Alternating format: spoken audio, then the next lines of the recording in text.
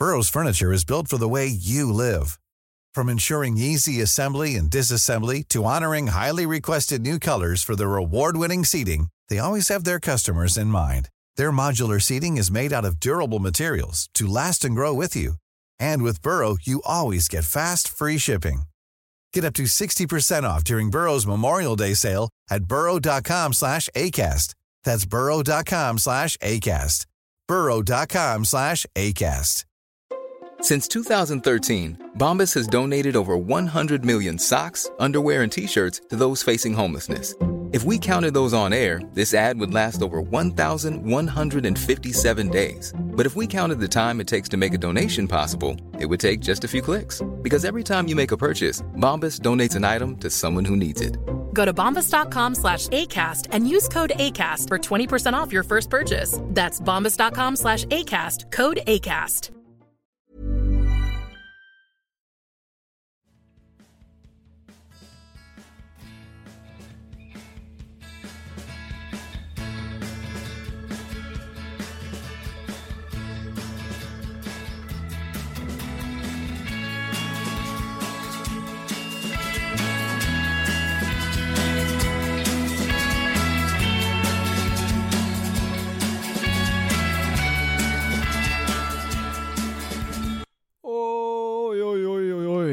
Välkommen till Klacken.nu, Kevin special. Ja, här sitter jag igen. Ensam men lycklig och glad, minst sagt. VM i full rulle. Vi har fått se ett antal matcher så här långt. Nämligen 8 händelserika matcher. Och ja, jag ska inte babbla mycket om de här alla matcherna, men det man minst kan ta från de matcherna här är att vi har sett 1 eller 2 skrällar. Ja. Jag hoppas ni inte följer mina tips. För jag börjar osäkra själv. Nej, det gör jag inte. Jag måste stå fast vid vad jag skrivit och tyckt och tänkt. Men mina tips har inte gått hem. Inte minst sagt. Mexiko-Kamerun 1-0 slutade. Jag satsade 2-2. Fan. Spanien-Holland 3-1 trodde jag. Och det gick ju vägen först. 1-1 efter första halvleken tänkte jag. Spanien rycker upp sig. Sätter dit 2 baljer. Och sen är allt som det ska. Men nej. Holland ryckte upp ännu mera. Och satt dit 4 baljer. 5-1 för Holland mot regerande Europa/världsmästarna. Imponerande. Arjen Robben. Är det turneringens man? Kommer det bli det eller inte? Vi får se. För även där i denna grupp spelade Chile-Australien. Chile som vann med 3-1. Förväntat att de vann. Jag satsade 2-0 men 3-1 blev det. Och det öppnar gruppen väldigt mycket just nu. För vem vet, Spanien-Chile möts härnäst. Avgörande vem som går vidare. För om Chile vinner är de i princip klara. Och då hänger det på Holland och Spanien vem som går vidare. Och Holland borde ju vinna mot Australien, tycker man. Vem vet, regerande mästarna kanske är ute ur turneringen tidigare än vad man tänkte. Men trådarna var kort, vi fortsätter. För vi har även sett Colombien, Falcaos Colombien, som nu får åskåda sitt lag från åskådarläktaren, minst sagt. Såg det göra 3-0 mot Grekland, imponerande. Och förväntat, enligt mig. Inga konstigheter där. Colombien, en liten jumbo i den här turneringen som skulle kunna gå längre än vad man hade tänkt sig. De har ju en grupp med Elfenbenskusten i Japan. Och det är ett Elfenbenskusten som vann mot Japan 2-1. Än en gång. Det är 2 gånger jag satt resultatet rätt. Men där är en till sån. Elfenbenskusten som vände mot just Japan och satt i 2-1. Ser bra ut för dem. Så den här gruppen känns rätt så avgjord, tycker jag. Efter 2 matcher. Drygt sagt. Men jag tror på Elfenbenskusten Colombien som jag tänkte från början. Men en annan grupp. En liten dödens grupp skulle man kunna säga. Nämligen Uruguay, England, Italien, Costa Rica. Där sa jag ju att Uruguay kommer ta hem sig mot Costa Rica. Och jag sa oavgjort mellan England och Italien i första matchen. Men det gick inte vägen. Sydamerikanerna vill annorlunda. nämligen Costa Rica, som vände. Cavani som tog ledningen som förväntat efter 24 minuter, men då kom Costa Rica och gjorde det som man inte trodde skulle hända, nämligen vände till 3-1. Helt otroligt. Men jag gissar att engelsmännen är glada över detta resultat, för de förlorade i det varma, fuktiga mötet mot Italien. Ett Italien som, med en man i centrum gjorde lite som de ville, nämligen Andrea Pirlo. Man behöver bara säga namnet, då vet man redan vad det gäller om. För han, trots åren och trots skägget blir längre och tjockare, så är spelet och blicken där. Han är helt makalös. Han för sitt lag vidare och vidare och gjorde nästan eget mål på slutet där. Men jag tror inte ut än för engelsmännen, för de, tack vare Costa Ricas vinst mot Uruguay, har de en stor chans att fortfarande gå vidare. Vi får bara hoppas att Rooney inte gör som taffat hörn-variant nästa gång som han gjorde nu nyligen. Men England har ett ruskigt bra lag. De måste bara komma in i spelet, och jag tror att de kommer göra det. Frågan är bara hur långt de kommer gå. Men ett rutinerat Italien, det ser bra ut för dem. Balotelli nätade också. Balotelli, jag ser bara framför mig 2002 mot Tyskland. Hämnden ska bli ljuv. I alla fall. Fortsättning där följer. För ikväll kommer vi se Schweiz, Ecuador och Frankrike, Honduras och Argentina, Bosnien, Herzegovina. Schweiz mot Ecuador, jämn match. Tror ändå på vinst för schweizarna. Jag har sagt det tidigare, men jag säger det igen. Jag tror att det blir en 2-1 vinst för Schweiz. Frankrike, Honduras. Ett Frankrike med ett ungt starkt lag. Griezmann till vänsterkanten förmodligen, som ska leverera Benzema i mitten. Och Paul Pogba från start förhoppningsvis i mitten. Den före detta United-spelaren och nuvarande Juventus-stjärnan. Och även Sarko Varane, mina 2 favorit-mittbackspar i detta VM-mästerskap. Ska bli spännande att se dem mot ett fysiskt starkt Honduras som gjorde oavgjort mot England tack vare sin fysik, tror jag, mer sagt. Så man får se hur den matchen slutar.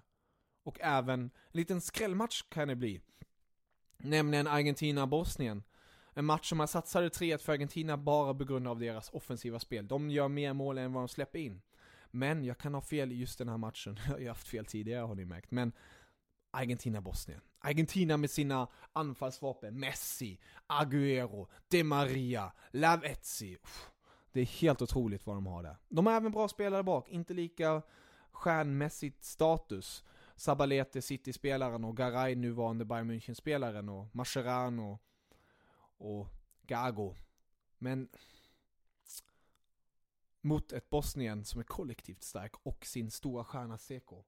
Tänk er, för 22 år sedan fick de ett landslag, Bosnien-Herzegovina, och nu står de här i VM-mästerskapet mot ett starkt Argentina. Men det är ett hungrigt Argentina med spelfördelare som Pjanic i laget, som spelar klubbmässigt annars i Roma. Det ska bli spännande. Men jag tror 3-1 för Argentina och 2-0 för Frankrike och 2-1 för Schweiz. Men matchen som jag ska fokusera lite mer på just denna lilla poddstund är, självklart, det är Tyskland-Portugal, gott folk. Det är Tyskland-Portugal. Jag kan inte sluta tänka på den matchen, för det är imorgon. Juni den 16, 18:00, Tyskland mot Portugal. Det blir spännande. Ett Portugal som kanske startar utan Ronaldo, men om jag gissar rätt, han gick ut från träningen skadad, men om jag gissar rätt, då kommer han spela den matchen och vila de nästa 2 matcherna. För just den här matchen som är avgörande för dem. Och jag tror de också vill visa världen att de är att räkna med. För ett Portugal utan Ronaldo är ett medelmåttigt starkt lag, men ett Portugal med Ronaldo är ett världslag. Man kan inte säga något åt det. I backlinjen med Pepe och Bruno Alves, de är jobbigast, ondaste mittbackspar man kan ha. Pepe gör galna saker som man ser. Bruno Alves är också galna saker, men han är lite mer taktisk. Man ser inte vad han gör. Men när man tittar lite noggrannare, då ser man lika fult och nästan fulare än Pepe. Sen har de Contrao, Pereira. De har även ett mittfält med Moutinho, Veloso och i spetsen en minst sagt stark Viva Ronaldo. får nästan lite magknip. Men jag tror på mitt Tyskland. Det är Neuer mål, det är förmodligen Hummels och Mertesacker och sen till vänster Dorm, till höger förmodligen Lahm om Schweinsteiger och Khedira är spelbara. De har ju varit lite skadebenägna. Lahm kanske går upp i defensiva mittfältet. Han har gjort det vardagligen i Bayern München. Så man får se om man gör det igen. För då tar Boateng högerbackspositionen. Och sen ser man förmodligen Müller på högerkanten. Spets, Özil, anfallare. Stora frågan hur de vill spela där. Klose kanske, enda strikern. Eller en falsk nia med Götze. Och sen vänsterkanten, Poldi. Men vad vill jag se? Vad vill jag ha för uppställning om jag var Joachim Löw och fick bestämma 11? Ja, gott folk. Det skulle se lite annorlunda ut då. Jag skulle ha Neuer i mål. Jag skulle ha Dom som vänsterback. Jag skulle ha högerback Lahm. Jag skulle ha Hummels och Khedira, gott folk, som mittbackar. Jag har sagt det tidigare, jag har skrivit om det också. Khedira skulle vara en utmärkt mittback. Han har försvarsspelet, han har bollvinnandet, han har nickspelet. Alltså han har allt för att vara mittback. Och han är snabbheten lite mer än Mertesacker, så det är därför jag vill ha honom där. Just mot ett starkt Portugal. Och sedan i mittfältet, vem vill jag ha där? Defensiv mittfältet vill jag ha Toni Kroos och Schweinsteiger som vardagligen spelar i Bayern München tillsammans. Så de känner varandra väldigt bra där. Sedan till höger vill jag se Müller. Som spets vill jag se Özil. Och på vänsterkanten vill jag se Götze faktiskt. Och till anfallet vill jag se en viss Podolski. För jag tror att just matchen mot Portugal kommer bli väldigt händelserik. Och de kommer ha mycket boll. Alltså tyskarna kommer ha mycket boll, hoppas jag. Och med Götze i laget från start, Özil, Toni Kroos, Schweinsteiger, har de ett väldigt spelskickligt och starkt lag. Och sen löpare som Müller och Podolski som löper mycket och visar sig mycket, kan det bli mycket ytor och chanser. Poldi var ju anfallare från start men har spelat med mittfält till vänster eller ytter mittfältare senare i sin tid i Arsenal och även i landslaget. Självklart kan man slänga in Klose, men på början vill jag ha någon som verkligen trycker och har energin att göra det. Och det har Poldi. Han har ett avslut, han har tryck i dojan, han har sådan illvilja och har visat det mot även Armenien och Kamerun de första 2 vänskapsmatcherna nu innan VM, att han är på hugget. Royce fick ju kliva av VM som är väldigt synd. Han skulle annars startat från start på vänsterkanten, men med den öppningen är Poldi start i anfallet, tror jag. Det kan bli väldigt bra, tror jag. Och sen vill jag ha Klose som hoppar in och gör det där som han alltid gör, nämligen mål. Han är helt otrolig. Han blir äldre och äldre, men är lika vass i straffmålet fortfarande. Och jag hoppas att han är den som slår Ronaldos rekord, gott folk. Det hoppas jag verkligen. Rekordet. Men den matchen, ja, det blir en jämn match. Tyskarna kommer hålla bollen, Portugal kommer köra hårt på kontringar. Men det blir en svängig match. Jag tror båda lagen kommer väl ha sina perioder vart de väl håller bollen. Men jag tror tyskarna har bollinnehavet overall. Så jag hoppas på att de är vassa och giftiga där och sätter hög press på mittfältet så att de inte får slå den och avgöra bollen till Ronaldo om han väl spelar. Det blir spännande, gott folk. Det blir spännande. Men jag tror på det här. Jag tror 2-1 för Tyskland. För att tyskarna kommer leda. Portugal kommer göra 1 mål och sen kommer tyskarna på slutet igen. Eller Tyskland kommer leda med 2-0 och sen kommer Portugal. Men vi kommer förhoppningsvis se Tyskland slutligen som segrare, för det kommer vara extremt viktigt för denna grupp och för Tyskland. Som Mertesacker sa inför VM, första matchen är redan en final. Minst sagt, det är en höjda match. Så gott folk, titta in, checka in matcherna i VM, fortsätt, njut. Det händer bara en gång var 4:e år. Kom igen, njut. För fotboll är en glädjesport. Och bollen är rund och allt kan hända. Till och med Costa Rica kan vinna mot ett storslaget Uruguay. Och ja, vem vet, det kanske kommer mer skrällar. Förhoppningsvis inte skrällar som emot Tyskland, enligt mig. Men vi får se. Så checka in klacken. Ha det så bra. Så kommer vi leverera mer med godsakerna nu under veckan. Förhoppningsvis Max med rapporter från Brasilien, Glenn från Tyskland och Lukas vid min sida, för vi är ju klacken. Och vi är här för att leverera till er. Och jag njuter av det. Jag är glad att ni är här med oss. Ha det så gött. Und auf Wiedersehen.